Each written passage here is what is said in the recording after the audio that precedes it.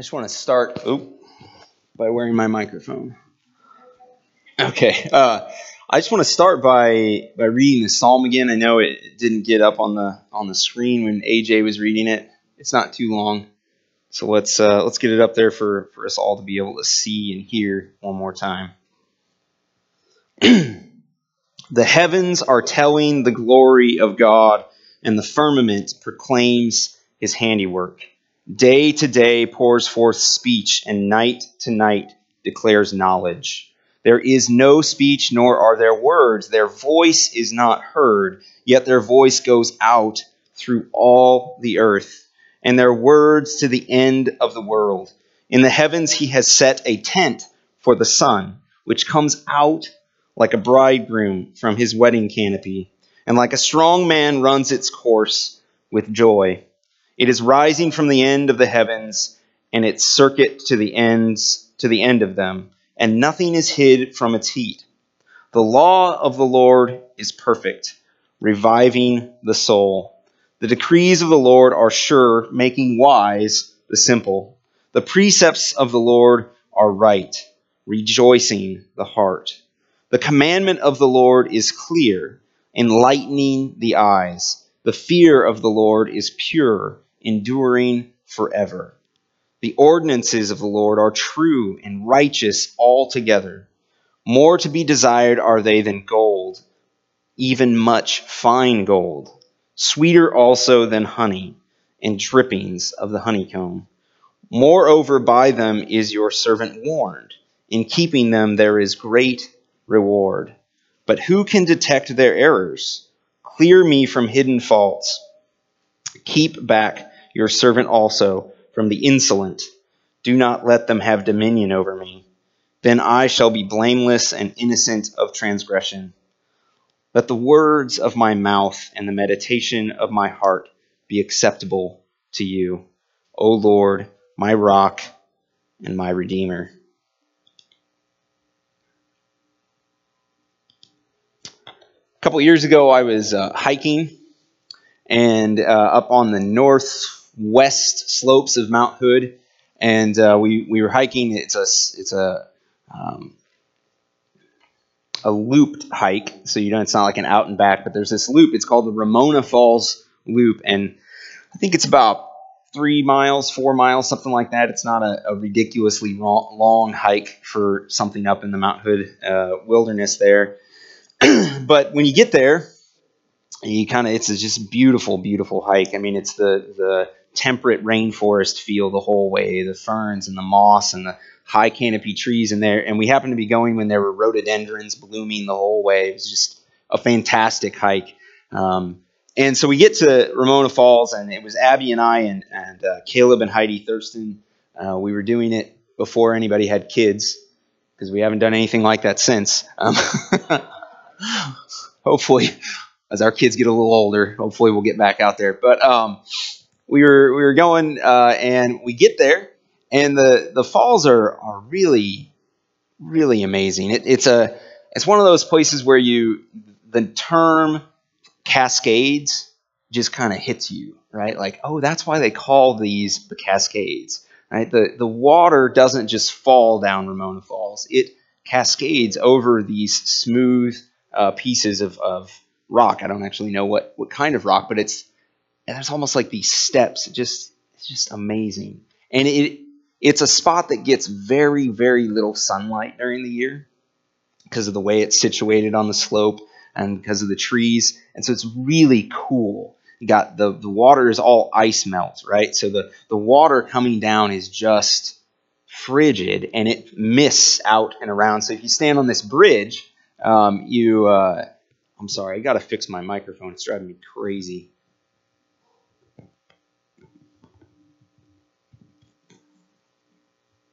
I think that's better. So there's this mist that comes down. So if you stand on this bridge, you get kind of wet and you start to feel cold. We were hiking in the middle of the summer, and everywhere else in Oregon it was hot, but right here it felt like it was like suddenly 60 degrees.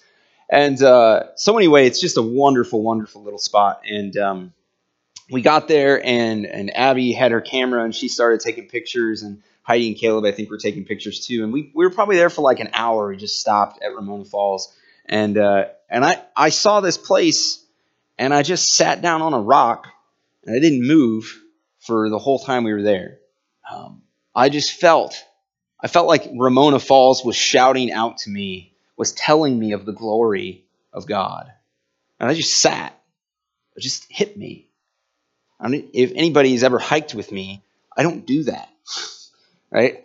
Uh, I jump on things, I climb things. I look like I'm 8 years old again. Typically, when I'm out in the wilderness, it enlivens the little boy in me. And but I didn't. This particular day, I didn't explore at all. I just sat on this rock and looked at the Ramona Falls and praised God.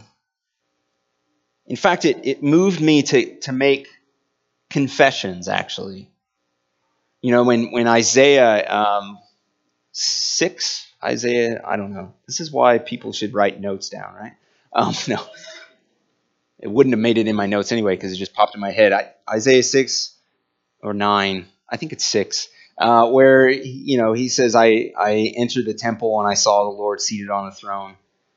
And when he's there in the presence of God, he confesses.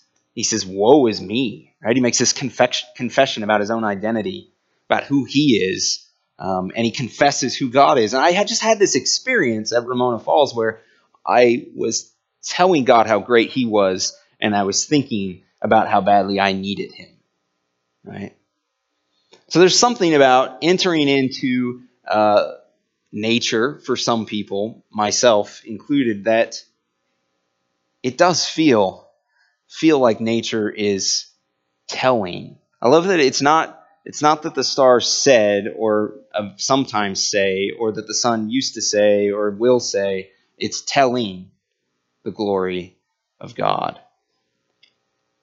And so I come to Psalm 19 out of personal experience with that. There are a lot of times, even when I am jumping around in different places, running, climbing, moving through nature quickly, where it still does that in my heart. It still stills me and makes me kind of have a moment with God. So all of the Psalms, almost all of them, you'd be hard pressed to find a psalm that does not include these two things, two components. The two components are both confessions. And the two confessions are this. One is about the identity of God, right? This is who you are, God. This is what you're about. These are the things that make you, you. The second confession is, and this is who I am. This is my identity. And so I think the Psalms are almost always about identity. The identity of God and the identity of the writer of the Psalm, or sometimes it's the identity of the people of Israel. Sometimes the Psalms are about the whole people, the whole nation together. But there's this confession of identity, and it goes two ways. I'm confessing this is who God is, and this is who I am. Now, I hadn't thought about that when I went to Ramona Falls. Like that, I wasn't writing a sermon about the Psalms, and yet that was what happened to me there. There's something about when you have a moment with God, when you have a connecting point, there is this natural tendency to do both of these things. It's almost like we are wired to do this, to acknowledge who God is, and then on the other hand, to acknowledge who we are. Now, the whole point of me doing these Psalms sermons is I really want, like I did last week, the same goal today is I want to talk about life with God, and I want to give us real practical things that we can just do to encourage, to cultivate a daily relationship with Christ, where Christ is in your mind and in your heart and in your life through each step of your day, each step of your journey, each step of your life. And I think that thinking about this confession and identity in the Psalms, I think, is really a useful practical idea for how to encourage and deepen our relationship with Jesus.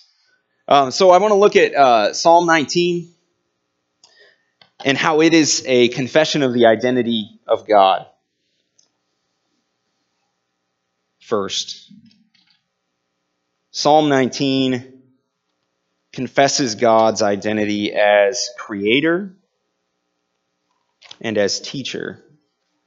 And at first it seems really strange why these two things are together. There is no explanatory statement that says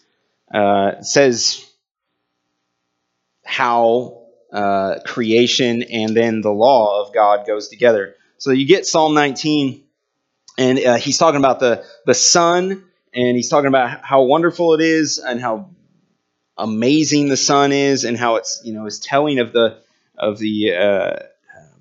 glory of God. And so in verse 6 it says, "It is rising, its rising is from the end of the heavens, and its circuit to the end of them, and nothing is hid from its heat." And then the very next line is this: "The law of the Lord is perfect, reviving the soul." What does that have to do with anything? What? How does that make sense? Hold on to that thought. It begins with this creation, though. All of creation is telling of the glory of God. And then it talks about how steady creation is, right? Day by day, night by night. And the sun runs its course no matter what. Like a strong man with joy, it runs its course to the end. And then it talks about how its course is from one end of the heavens all the way to the other end of the heavens. And of course he's writing from his perspective, right? And and when you think about it, when you think about the stars and you think about creation and you think about, especially he's thinking about the heavens, right? The firmament, the tent in which the sun is in, as he puts it. All that stuff seems so constant and steady, amazing, right? Has anybody ever woken up on a day when the sun didn't rise? Anybody gone to bed? Right, if you worked at night, I guess, it's not fun. I suppose also if you lived in really northern stretches of the planet or southern stretches, but you don't, so don't say that. Okay? Don't poke holes in my thoughts. So that even if it is dark, even if you are living up there in the hinterland and you don't get any sunlight, or you've seen I love there's like time lapses of the sun just like barely skirting the edge of the horizon. It's super cool. Although I can imagine how it would be like, come on, go higher. even in that, like if the sun wasn't there, you would freeze to death. Even like if you were inside with like propane heat or something, wouldn't matter. Because if the sun's not there, if it's dark, we're the opposite of, I was about to say we're toast, but it's actually the opposite of that. All right? So that the steadiness, the constantness of the sun is essential to human life. Not just human life, but the life of everything on this planet. It's really interesting, this psalm and the way that it talks about the sun is it follows a similar rhythm of a Babylonian praise song to the sun itself. It follows a similar rhythm to a Babylonian praise poem song to the sun itself. Now, the Hebrews lived in a world where they were very unique in terms of their religion. So that the Akkadians, the Canaanites, the prophets of Baal, and the Babylonians, the Egyptians, they all worship certain elements of nature as if they were God, right? And they all worship multiple gods. And so that to confess in their day, to confess that God is creator is extraordinarily countercultural. And it's saying that it's saying to the outsiders, you worship the thing itself, I worship the creator of it. So that the steadiness of the sun is not something that I worship.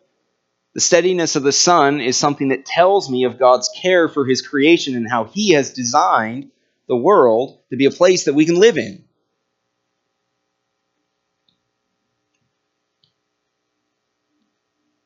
I always joke this time of year, though, like, I totally get why ancient peoples worshipped the sun.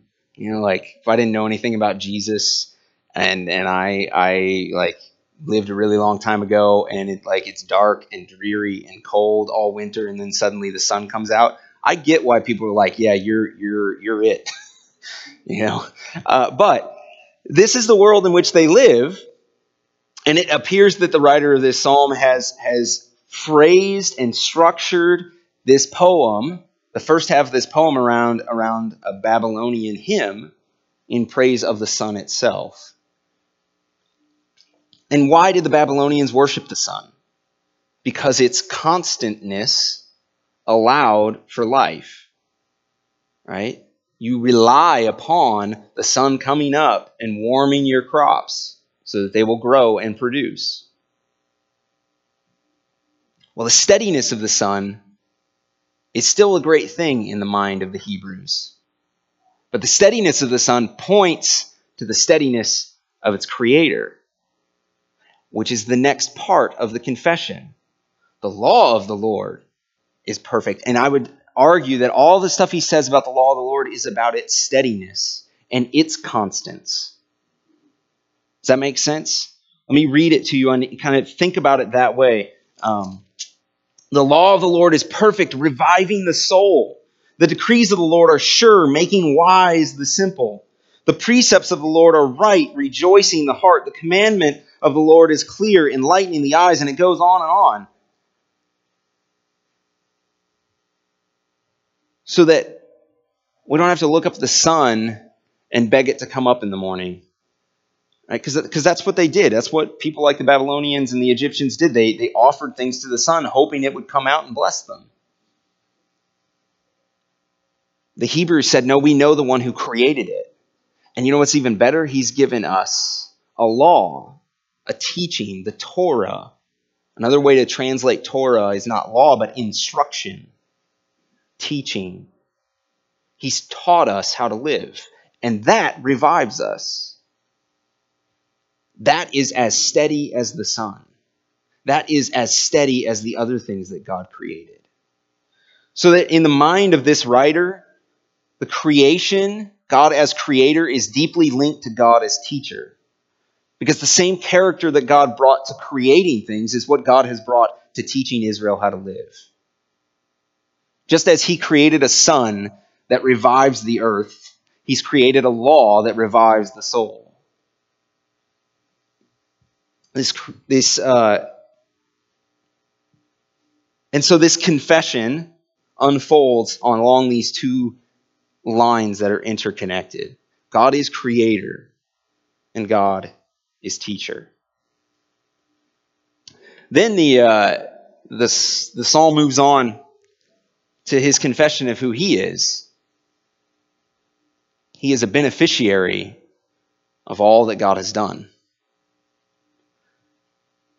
Another way I could have put this is that he's a dependent, right? He depends upon the steadiness of the sun that God has created. He depends upon the Lord's law. And I love that line about, like, help me not do, like, my translation for myself, if I was writing, it was like, help me not do stupid things, right? He says it, where's it at? What verse is it? 13. Yeah, keep back your 13? Back your somewhere else from the 12. But clear me from hidden faults. There it is. Clear me from hidden faults. My translation of that is, don't let me do stupid things. Right? Don't let me do things I don't realize I'm doing that are bad. And so he's a beneficiary. He has been taught by this. The next one is in verse 13. He says, keep back your servant also from the insolent. Servant is a term that we maybe just cross over and don't think too much about. But a servant is somebody who lives as a dependent within the household of the master, right? In their world. Like for us, a servant, you live in your own house and you go and you get paid and you come home and you live your life and you're there when you're there, but you're not there when you're not there. Not in their world. To say I am a servant of God is I am entirely, utterly, and totally dependent upon the master. Now we see that as a bad thing socially, and it is, because there is no master that can do what God does. But spiritually, it gives life. And so he sees himself as a beneficiary and also, I think, as a student. Also as a student. So that all of this stuff is about following and learning the teachings of the Lord, or as it puts it, the law of the Lord, the Torah. You know, when I think about prayer, many of you have heard me say this. My big thing about prayer is there's essentially like 3 different types of prayer, right? There's the prayer of thanksgiving. 4. Let's do 4. There's the prayer of thanksgiving, right? God, thank you so much for this. Thank you so much for that. And then there's the prayer of help. God, help me with this. Help so-and-so with that. Help me with this. Help so-and-so with that. Help, help, help. And then there's the prayer of forgiveness, of confession. God, I've done this. I need your help. Prayer of repentance. And those are maybe all things that you practice, and they're good, and you should definitely do that. But I think the centerpiece of a disciple's heart is the prayer of a student. Lord, teach me. Teach me. I mean, when was the last time you actually approached God and said, I want to be taught? When was that the confession of identity that we have made? It's easy to say, I've made a mistake, God, forgive me. That's not easy to say. Sometimes that's really hard, actually. But it's a different thing to say, God, I made a mistake, forgive me, and now teach me to do differently. So that the teaching of the Lord revives the soul. Right? Certainly forgiveness of God is awesome and amazing.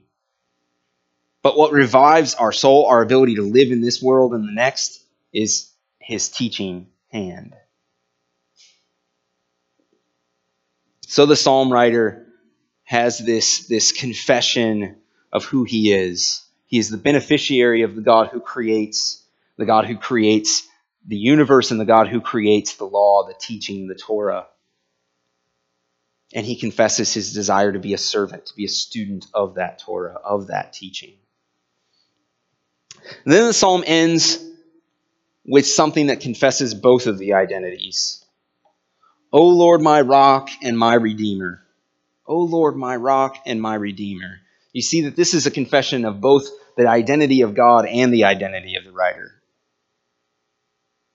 You are my rock. But you're not just any rock, you're my rock. You are Redeemer, but not just anybody's Redeemer, you're my Redeemer.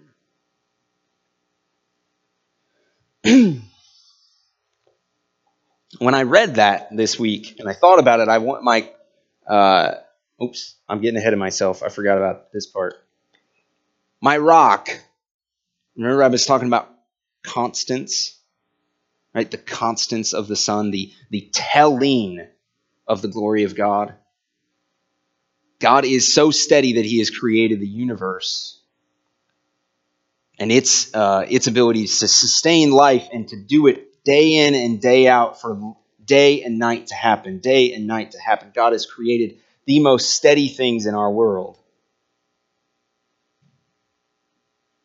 I also thought about the fact that, we also know, the writer of the psalm didn't know this, I'm sure, but we know stars die. You think about that? Stars die. You know, I think we've witnessed it live. People have actually seen it. But stars have an end. They are as constant as anything that our minds can compute. And yet they die, which is why they're not to be worshipped.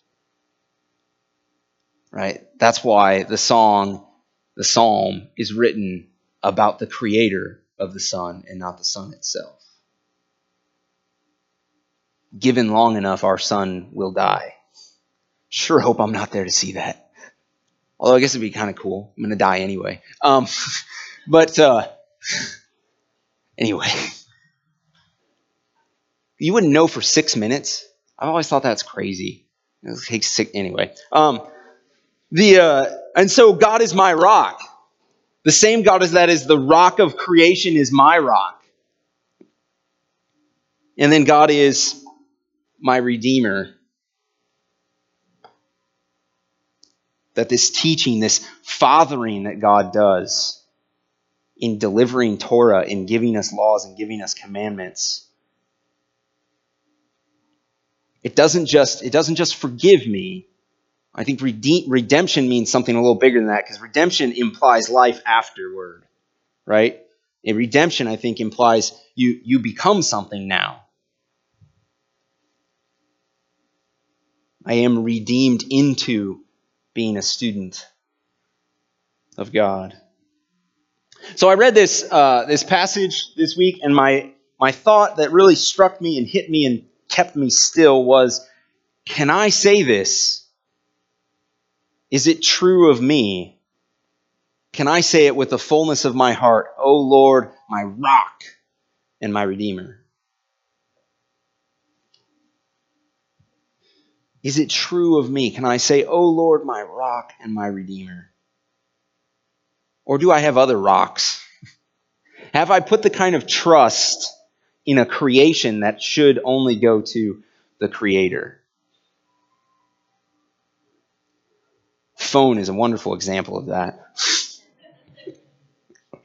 Oh, man, well, it is, actually. Have I put my trust in something that is a creation that's really only the Creator is worthy of?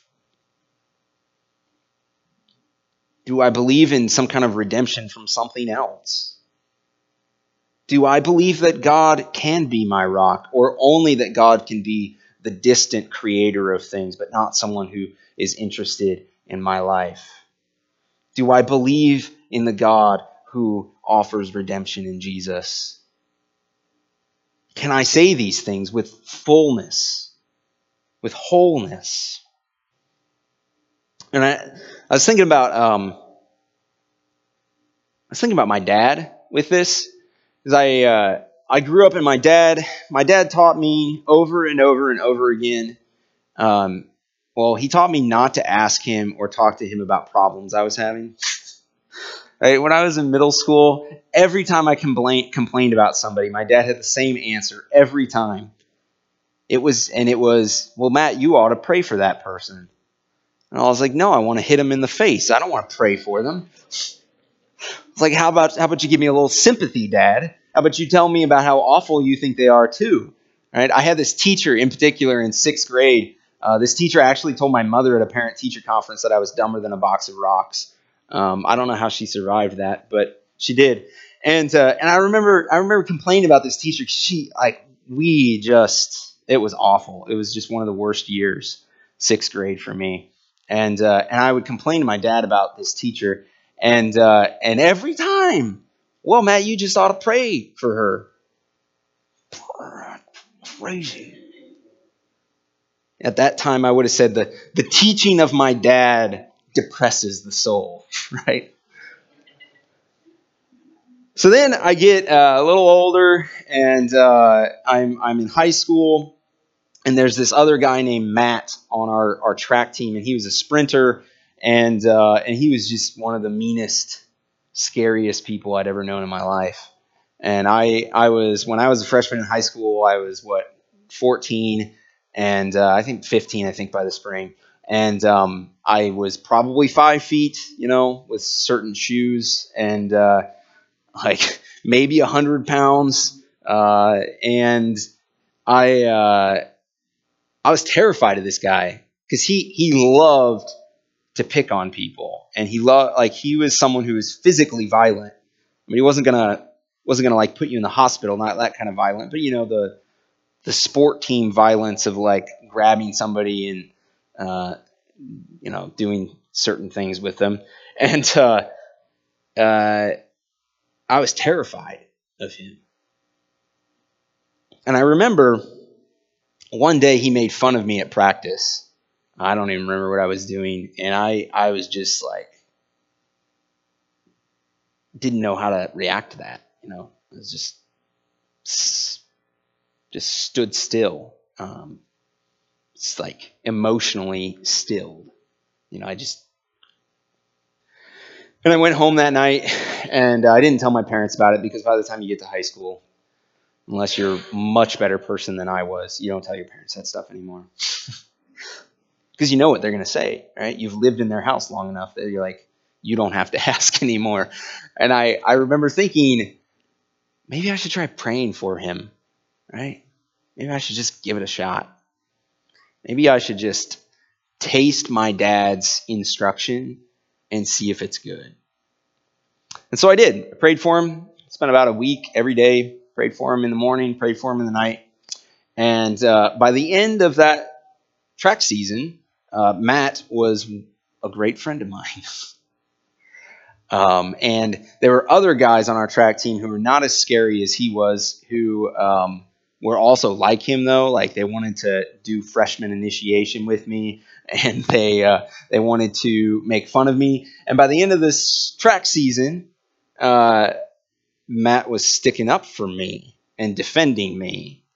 And I remember at the end of that track season praying with him about his relationship with his dad, which was pretty crappy.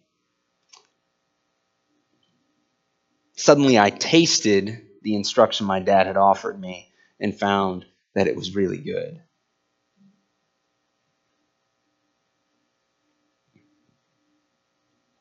This is from Psalm 34. I sought the Lord and he answered me. I sought the Lord and he answered me and delivered me from all my fears. Look to him and be radiant. Notice how all these things are actions, right? Seek the Lord. Look to him. So your faces shall never be ashamed. This poor soul cried and was heard by the Lord and was saved from every trouble. The angel of the Lord encamps around those who fear him and delivers them. Oh, taste and see that the Lord is good. Happy are those who take refuge in him. What I want to encourage you today is that the creator of the universe, in all his steadiness, in all his reliability, in all of his wonder and amazement and glory, wants to teach you as if he were a dad, a good, wonderful, teaching father. That's the point of this psalm, that the creator of the universe has sought out teaching you, to give you instruction that will revive your soul. And so what I want to ask of you, how can you taste and see? What can you do to turn your face to look to him? What can you do to seek him out? What can you do to say, teach me, God? How can you take your posture and turn it towards God and open yourself up to who Jesus is and wants you to be? We're going to end today with this line from the psalm. It's talking about the law, talking about the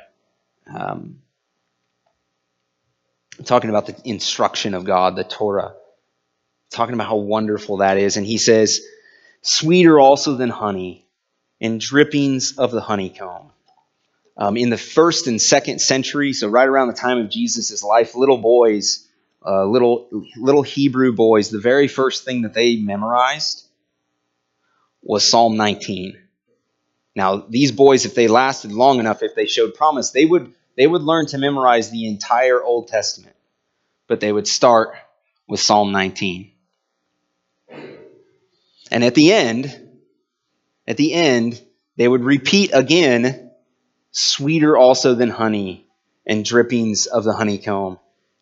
And as they did that, the rabbi who was teaching them would put a drop of honey on their tongue to remind them of the sweetness of what they were about to learn. So I want you, as I pray, as the worship team comes and sings, as the worship service comes to a close, I invite you to come. Come over if there's honey over here and a stick to taste it. Come over here if you just want to spend some time praying.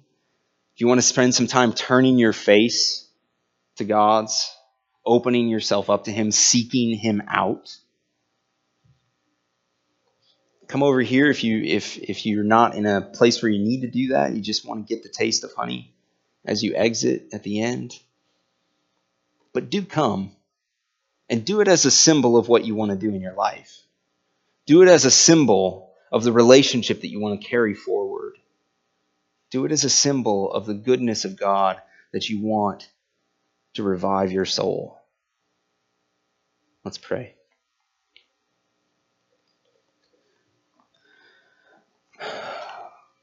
Father, I know too well how good it is to actually follow you.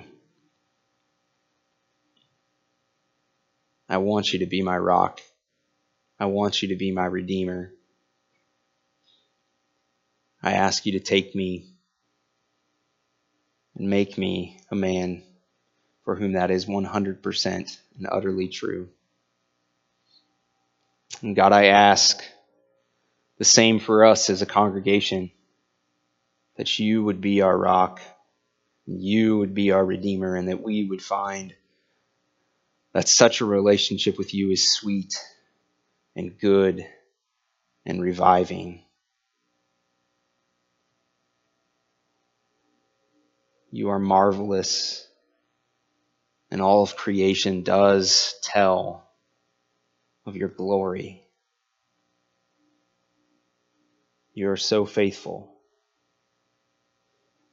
We pray that your Spirit would stir in each and every one of us a way in which we can turn ourselves to you, to be taught by you, to be fathered by you, to be held by you, to invite you to walk with us and lead, and to find that that is as sweet as the taste of honey.